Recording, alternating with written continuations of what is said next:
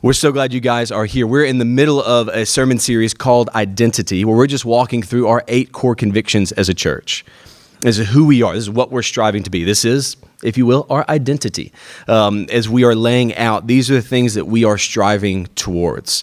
And so we have walked through a number of them already, that we are ruled by God's word. We understand that the Bible is God's revelation to us, Him speaking to us, and we are to submit to that. Seeing then, what does the Bible lead to? We see the entire Bible is pointing to this one man, Jesus Christ. The Bible is centered on Jesus, and so should we be. His life, His ministry, His teaching, His gospel, it permeates, and it is the center of everything that we do here. Our sermons, our songs, our kids' ministry, our outreach, our missions, everything. It's centered on Jesus, unapologetically. Last week, then, we asked the question, well, if we're centered on Jesus, what has Jesus called us to do? What has Jesus told His followers then to be? If we're ruled by God's word centered on Jesus, what has then Jesus told us to do? So last week we looked at a verse in the very end of Matthew, and we'll be in that same passage this morning. So we'll be in Matthew 28. We'll read it again here at the beginning. We'll be in Matthew 28, verses 18 through 20. These are the last few verses of the Gospel of Matthew, and these are some of the final words of Jesus to His disciples. And it's commonly referred to as the Great Commission, as Jesus is kind of giving these final marching orders to His 11 disciples who were still with Him.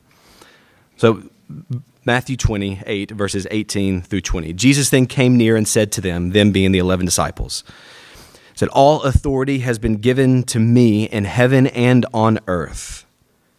Go, therefore, and make disciples of all nations, baptizing them in the name of the Father and of the Son and of the Holy Spirit, teaching them to observe everything I have commanded you. And remember, I am with you always to the end of the age."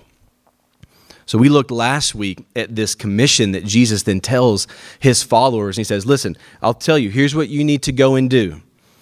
You need to go and make disciples. So the center point of your ministry is to make disciples. Listen to me, not to make converts, to make disciples. The church, particularly in the West, has gotten really good at creating events and forcing people or trying to almost manipulate people into a decision. And then once the decision's made, a card is signed, a hand is raised, and that's the end of it. That is not what Jesus has called His church to do. Jesus has called His church to go and make disciples. When people make the decision to follow Jesus, that's the beginning of what God has called us to do.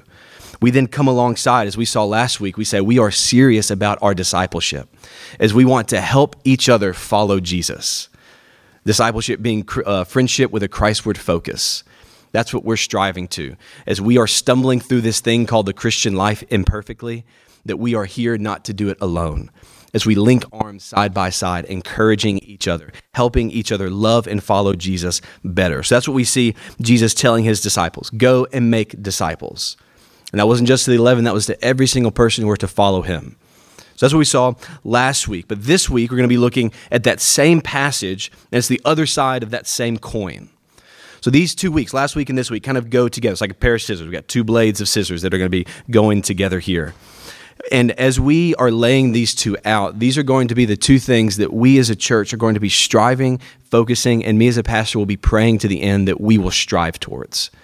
Trying to hyper-focus on these 2 things because this is what Jesus has told us to do.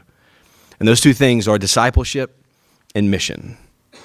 Discipleship and mission. Jesus said, go and make disciples. Okay, yeah, discipleship, we got that last week. But what should that discipleship look like? Should it stay in one place? Is it stagnant? Is it just kind of as it happens? What we'll see today is that there is a few words surrounding it that help give us shape and direction. Because here's what's happening here, and this is as it is in just about any situation. Whenever a leader comes, you need a strong leader in authority to give clear direction in order for his followers to be able to do anything, the people underneath them, right? So if you're a manager at your work or you're in a job, right, how does that job operate well? When there is someone in leadership with clear authority giving clear direction.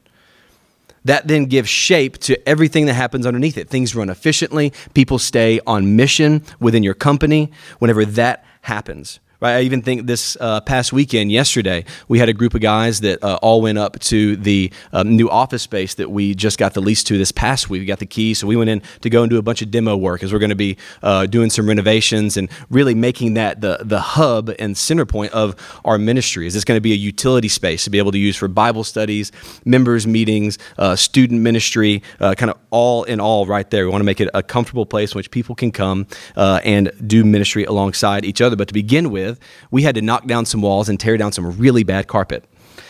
And so when we got there, if we just all showed up, 8 guys showed up with hammers and knives, how do you think that that's going to go? I will tell you, it's not going to go well. More than likely, a finger or two will be lost. We may have some bad bruising with some hammers that get punched through the walls and hit people on the other side. I'm not saying this happened. It didn't happen, gratefully, because of what we'll get to in just a moment. But we may go and just start taking our hammers, whacking stuff, and all of a sudden someone forgot to turn the electricity off and someone electrocuted and dies. So it goes poorly if people just show up and start doing things. So I knew that I know nothing about construction. I've swung a hammer and I've wielded a knife before, if you will. But I know nothing about construction. And there were 2 men there who did. Abel and Gary Crawford both were there. And they showed up, and I said, listen, you guys know what you're talking about. Y'all are talking, and the rest of us, we are listening. So you give us direction. And so they stepped in. They had experience, put them in leadership. They had clear authority, and they gave the direction for all of us. I said, actually, yeah, don't do that because if you take that down, the buildings will literally fall apart. So don't touch that thing. And that's how we were able then to knock things out 2.5 hours. The building's all together still, and it's in good shape. And this is true for any situation. And friends, it's the same here at the end of Jesus' ministry. He is the leader of leaders, stepping in, giving clear authority, as he claims it in verse 18. All authority in heaven and earth has been given to me. And then just as a good leader does, he then goes and gives clear direction to his disciples so that we're not going around just swinging hammers through walls and electrocuting ourselves. He's saying, no, here, let me tell you very specifically, here is what you need to do. All authority has been given to me. I'm stepping in as the leader, and here's what you need to do. Go and make disciples of all nations. And so as we ask the question, what should our discipleship look like? We see here in this command in verse 19 that our discipleship should have an active pace and a global trajectory. Our discipleship should have an active pace and a global trajectory. Now, where did I get that from? In verse 19, look at verse 19, the very beginning, there's that word go. Go. Jesus doesn't look at his disciples and go, hey, just keep fishing or hanging around Galilee or just whatever, and this will just kind of happen. He tells them at the very beginning, you've got to go. There has to be an active pace to it, an intentionality, a plan and a direction and a forward motion. You have to go. But not just going. Jesus then also tells them, go and make disciples, but where? Of all nations. So Jesus tells them, yes, go. You need to be active. You need to be going. You need to have intention. But as you go, make sure that your perspective with the message and the mission that I'm sending you on has a global trajectory to it. Understand the heart that I have in redeeming a people is not just limited to a city wall or to a certain country. It is the entire nations. This has been my promise from the very beginning in Genesis 12 to Abram that is now coming to fruition as you guys are going to be able to go and fulfill this mission and will one day be fulfilled in Revelation 7. When every tribe, tongue, and nation is gathered around the throne. This has always been my plan, and I need you guys as followers of me. If you're going to follow me, you have to understand that this burden of global missions falls on every single person that chooses to follow me. This is not limited to just specific people who say, I'm going to be a missionary. Friends, this falls on every single one of us. Our discipleship should have an active pace and a global trajectory. It is meant for every single person who steps forward and says, I am going to follow Jesus. Charles Spurgeon, an old English minister, was preaching a sermon in 1873, and he put it this way. He said, every Christian is either a missionary or an imposter. Every Christian is either a missionary or an imposter. Why? Why would he say that? Because he knows, he's read these verses and understands that Jesus has called every single person to go and make disciples of all nations. And so I know probably in the back of your minds right now, you're thinking this, because I think the same thing often. I hear that and I go, okay, God, I see that, but do you know who you're calling into this game? Do you know who you're putting in? This guy. And I know that I am messed up. You're calling me. I can't go and make disciples of all nations. I have a hard time going to bed at a decent hour, waking up without being just, let me just tell you, the worst parts of me come out in the first 15 minutes when I'm awake. There, you see this glimpse into the depravity of my soul right when I come up. And often I don't remember it, which is both good and bad, but Leah gets the brunt of most of it, my wife. And there is this part of me that wakes up and I'm a different human being. And I go through my life and I know there are times it's hard to read the Bible. Right? It's hard for me to put that discipline around to be able to consistently and systematically try to read through the Bible, and I feel guilt from that, both in my life as a Christian and especially as me as a pastor. And I know if we're honest, and hopefully we have a culture in which we can begin to be, that the believing the gospel can begin to create a culture in which we can be honest about our shortcomings. Not that we will just stay there, but that as we're honest, then we can help encourage one another to continue to move forward. Not expecting perfection, not trying to put forward this perfect Christian life, but being able to say, I am imperfect, and Jesus knows it, and he's calling me into the mission. So here's what I need you to understand, is that while you may feel like you are not worthy to be called into this mission, yet if you feel that, you are exactly the person that Jesus wants to go. And why would I say that? Because I want you to look at the people that he told originally to go. These 11 guys. You think they had their acts together? Friends, 3 days before this, they had deserted him. They'd left him. They were with him for 3 years, saw his miracles, sat at his feet at the greatest sermon ever told, at the Sermon on the Mount. They saw him say some words to a tomb, and a guy walked out of them. They were there for all of it, and they left him. And a few days after they had deserted their rabbi, Jesus came back to them, and he said, come here, you guys are the ones that I need for this. Because, and we'll see next week, because God knows that whenever people know that they are insufficient in their own power, that they are weak, that they are broken, that then drives them to depend on God and his Spirit, and those are the people that turn the world upside down. It's not people that have their lives together. It's not people who read through the Bible 18 times a year because they're just awesome. It's people who go, I know that I need God's help because left to myself, I can't do it. And so this morning, if you're beginning the sermon with going, okay, I understand, go and make disciples, but that's not me, it's exactly you. God wants you. And so he's calling us this morning. 2 things, 2 points I want us to look at. He's calling us to be a missionary people and a missionary church. A missionary people and a missionary church. We see this call is to every single one of his followers. Go therefore and make disciples of all nations, having an active pace and a global trajectory.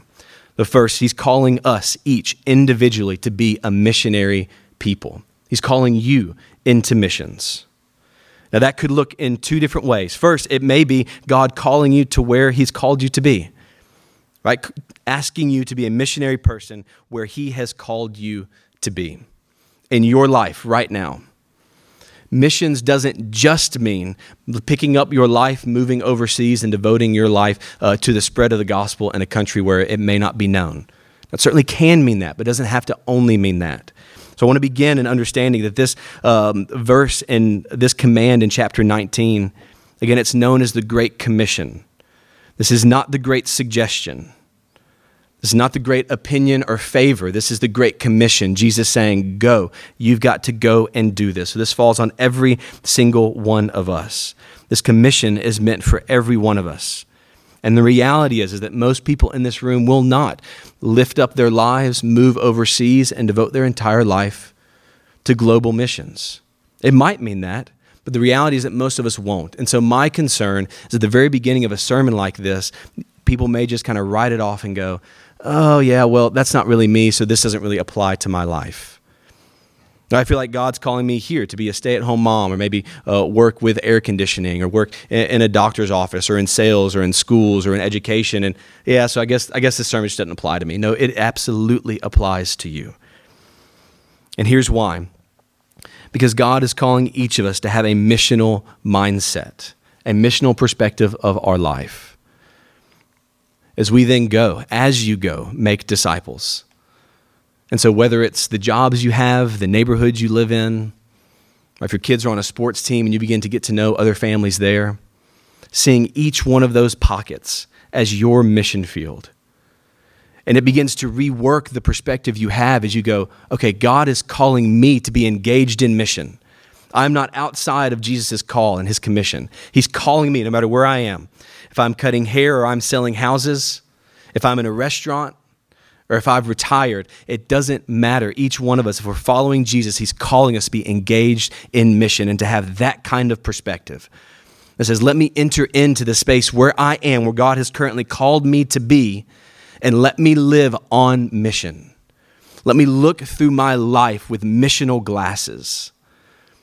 That I begin to see relationships and conversations, neighbors and dinners, conversations over a coffee pot, all redeemed and used for this mission and this gospel to go forward. God is calling you into it. And so in a very practical way, again, what that means is beginning to just look. It's not saying go and add a bunch of stuff to your calendar, right? Because I know every single person in here is probably already strapped as it is. What I'm trying to get you to see this morning is take the things that are already in your life and begin to look through it with a missional perspective. You have to go eat. I think that's kind of a human thing. We all have to eat. And as we do it, look to go to perhaps the same restaurant. Become a regular at a place. Get to know one of the servers. You all have nice hair, so I assume that you get haircuts. And as you go and you develop relationships with the person cutting your hair, be praying for them. Get to know them. You're going to share the gospel with them. Share with them the hope and the love that God has given you eventually. Develop those relationships that you have.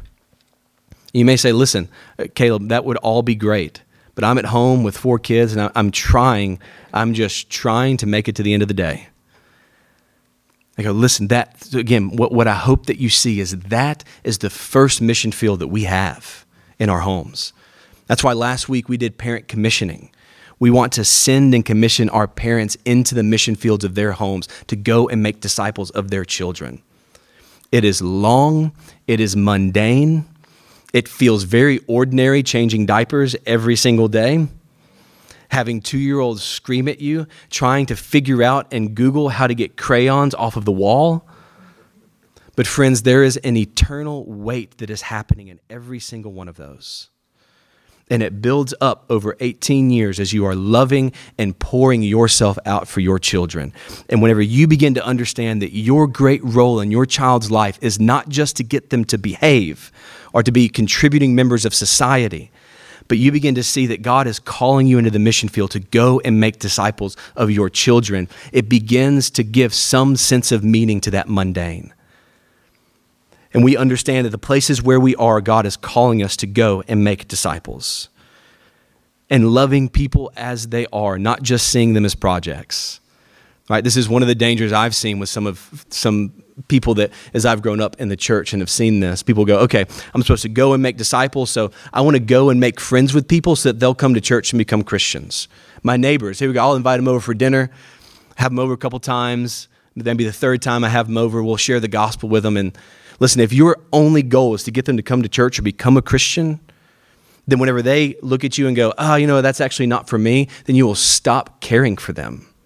And that is not what God has called us to do. He's called us to love Him and to love people. And so what that means is, yes, we want to invite them. We want to share with them the hope that we have. But if they go, that's not really for me, then we continue to love them. We continue to have them over for dinner. We continue to pray for them. And we continue to love and care for them. Because that's what God has called us to do. This is not a project or a checklist that we go through. This is a lifestyle in which God is calling us into.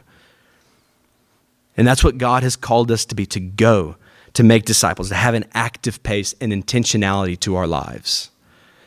You may say, okay, well, that's great, but what about the global trajectory? Right? You said our discipleship is supposed to have an active pace and a global trajectory. How does that coincide? Well, one, I would say, making sure that here at this church, We want to have a global perspective. And so we have missionaries that we have sent across the world. And so let me tell you, in a very tangible way, it means just consistently praying for them. Knowing what's going on, praying for them consistently, having them on your minds. If you signed up for newsletters that they have, a very practical way to have a global trajectory is to respond to their newsletter.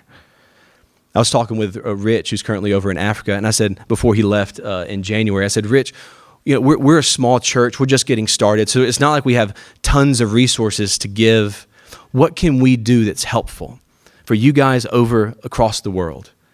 And it struck me, he said, Caleb, the most helpful things that people do is to just talk to us, to let us know that we're on their mind, to communicate with us, to reply to an email. He said, you won't believe. We'll send our newsletter out to hundreds of people and not get a response back. He said, I know people are busy and that's fine, but whenever anyone responds, even with just so great to hear from you, he said, it changes our life over here. And we know that we're not alone. So let me tell you, a very practical way, just hit reply if you get an email from anyone here in this church and communicate with them.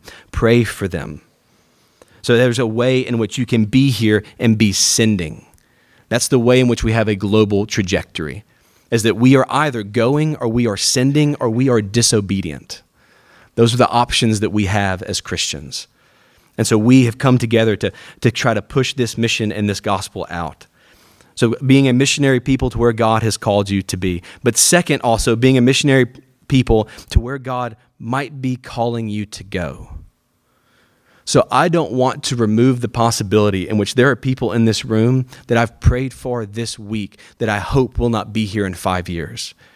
Because God will be sparking something in your heart that says, I think God is maybe wanting me to go somewhere.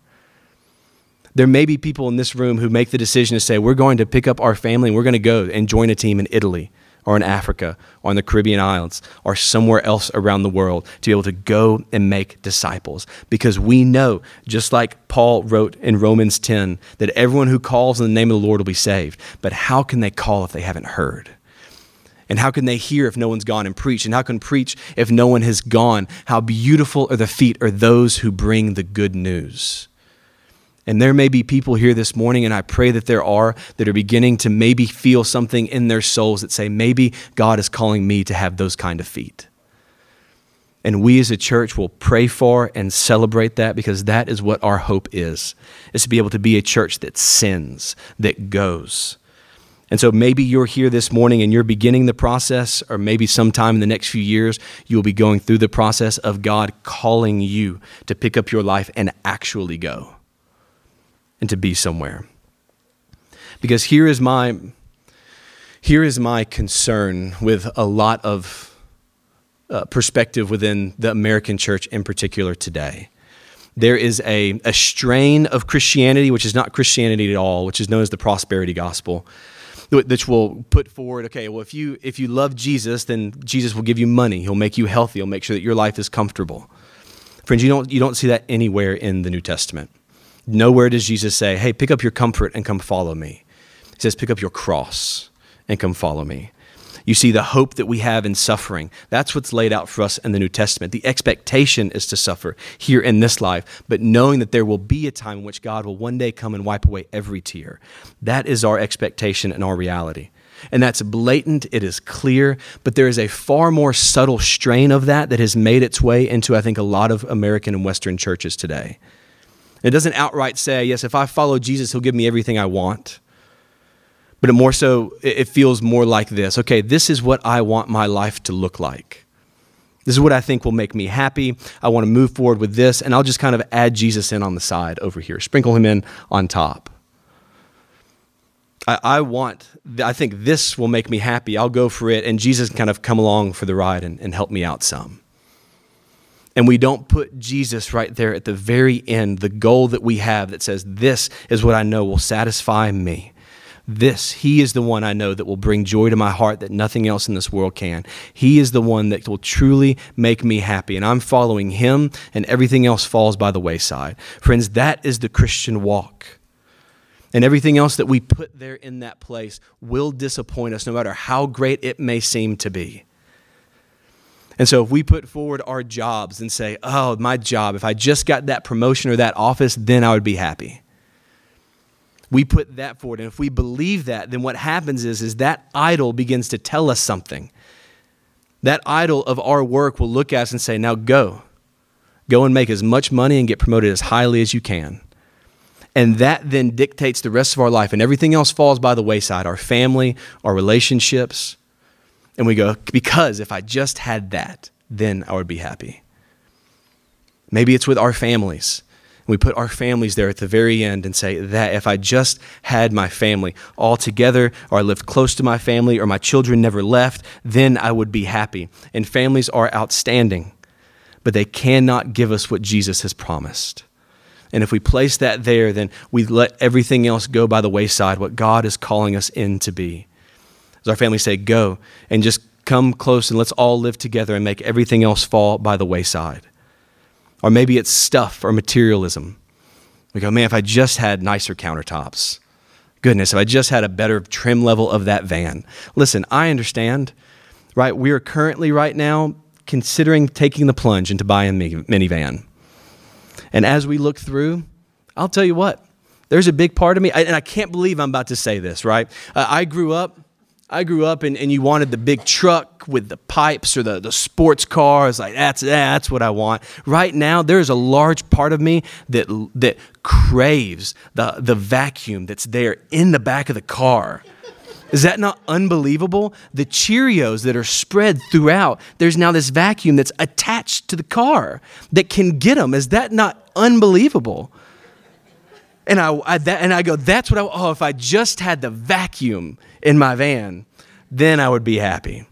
If we just had a nicer home, if we just had better stuff, then we would be happy. And what that will look at us, and it will tell us, now go, make more money and get more stuff. Well, I don't have the money for it. Well, great, go into debt to get the stuff because then you'll be happy. And friends, it will always let us down. But there is one who is calling us to follow him that says, if you follow me, I will give you joy and joy to the fullest. And I'll show you my love for you expressed on the cross as I've gone and died in your place. I've purchased your salvation and your life, and I'm giving it to you freely, and I will take the blame for you. I will stand in your place in all your imperfections and all of your shortcomings. I know them, and I see them, and I want you to come and follow me. And when you do, you will find the happiness that your soul has been longing for. And let me tell you what I'm telling you now to go and do for the rest of your life is to now follow me and go and make disciples. And when you do that, you will begin to live the life that I've designed you to live, the life that you were created for.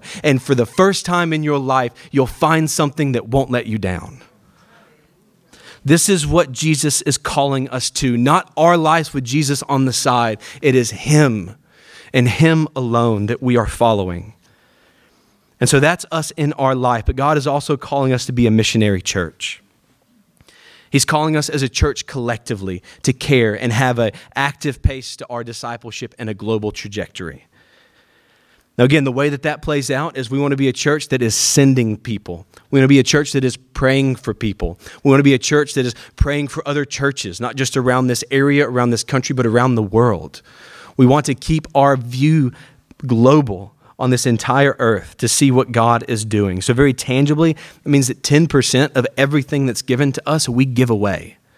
We give away to church plants, to missions, because we want to be a church that is generous, that is saying, we don't just say this from the pulpit, we say this with our pocketbooks. We are saying that we believe in this so much. We want to give this much of what was given to us away, to be able to see this come to fruition because God is calling us to do this. This is our mission, to go and make disciples of all nations. We want to have an active pace and a global trajectory. One of my favorite authors was an Anglican Bishop, John Stott, who died a few years ago. And he wrote this one time. He went and visited another church in England, and he wrote about this in his experience. He said, I remember some years ago visiting a church incognito. I sat in the back row. You know, the people often slip in the back row there incognito. And I'm not going to tell you the name of the church because you won't be able to identify it. It's thousands of miles away from here.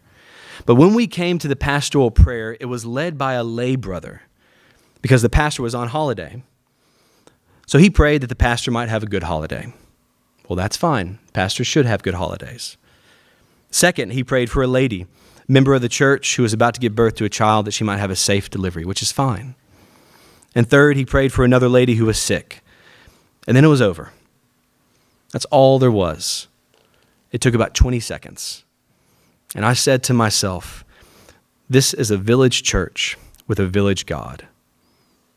They have no interest in the world outside. A village church with a village God. Praying that we as a church, as we come together, would not be so inwardly focused to think that all of ministry happens here through these chairs, through these doors, that we are a small part of a global picture of what God is doing. And we want to come alongside, not just in what we pray for or what we give to, but always keeping in our minds that reality that we are a part of this global story that God has been telling throughout history.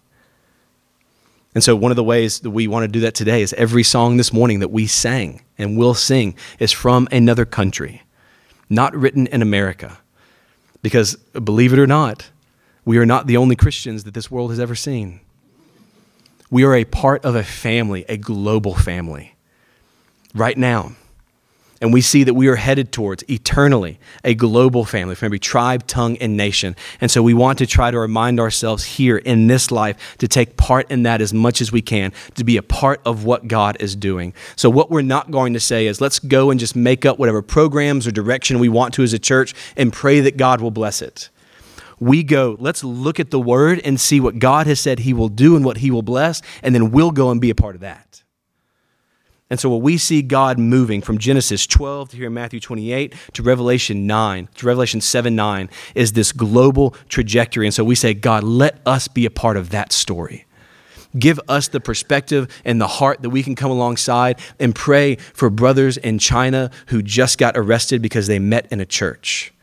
Help us pray for Christians in North Korea who are currently being persecuted, or in Afghanistan or in Somalia. God, that we know that not everyone has the type of freedom that we have here, and that we would feel that burden as a church. Because friends, a church that ignores global missions is a church that ignores Jesus. And may that never be us. And so I want to close with this thought here as we end, as we are going forward and we hear God calling us into this mission. I want to make sure this is extremely clear. God is not desperate for your help. So what this scenario is not, it's not Jesus on his knees begging, crossing his fingers, going, oh, I really, really hope that they'll come and help because without it, I don't know what I'm going to do. Friends, God, the sovereign designer and holder of the universe, utters sounds and things are created.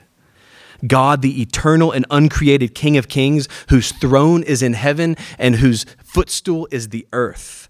God is the Holy One who causes angels to praise for all eternity. Friends, God is not crossing his fingers hoping to acquire your talents. He's not an army recruiter trying to get people to enlist, not sure what's going to happen if he doesn't. I like to look at it more like a divine take your kid to work day. God is working throughout this world. He is the one that is moving. And what we hear in the Great Commission is this eternal God bending down, looking at his children saying, hey, come to work with me. Let me show you what I can do. God wants you to go to work with him. Listen, the sovereign, uncreated, holy God does not need you, but he wants you.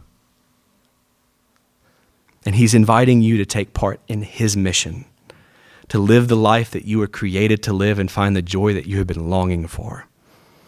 It isn't in finding your best life now. Friends, it is in losing your life, just like Jesus has called us to, and living for his glory as you go and make disciples of all nations. Let's pray.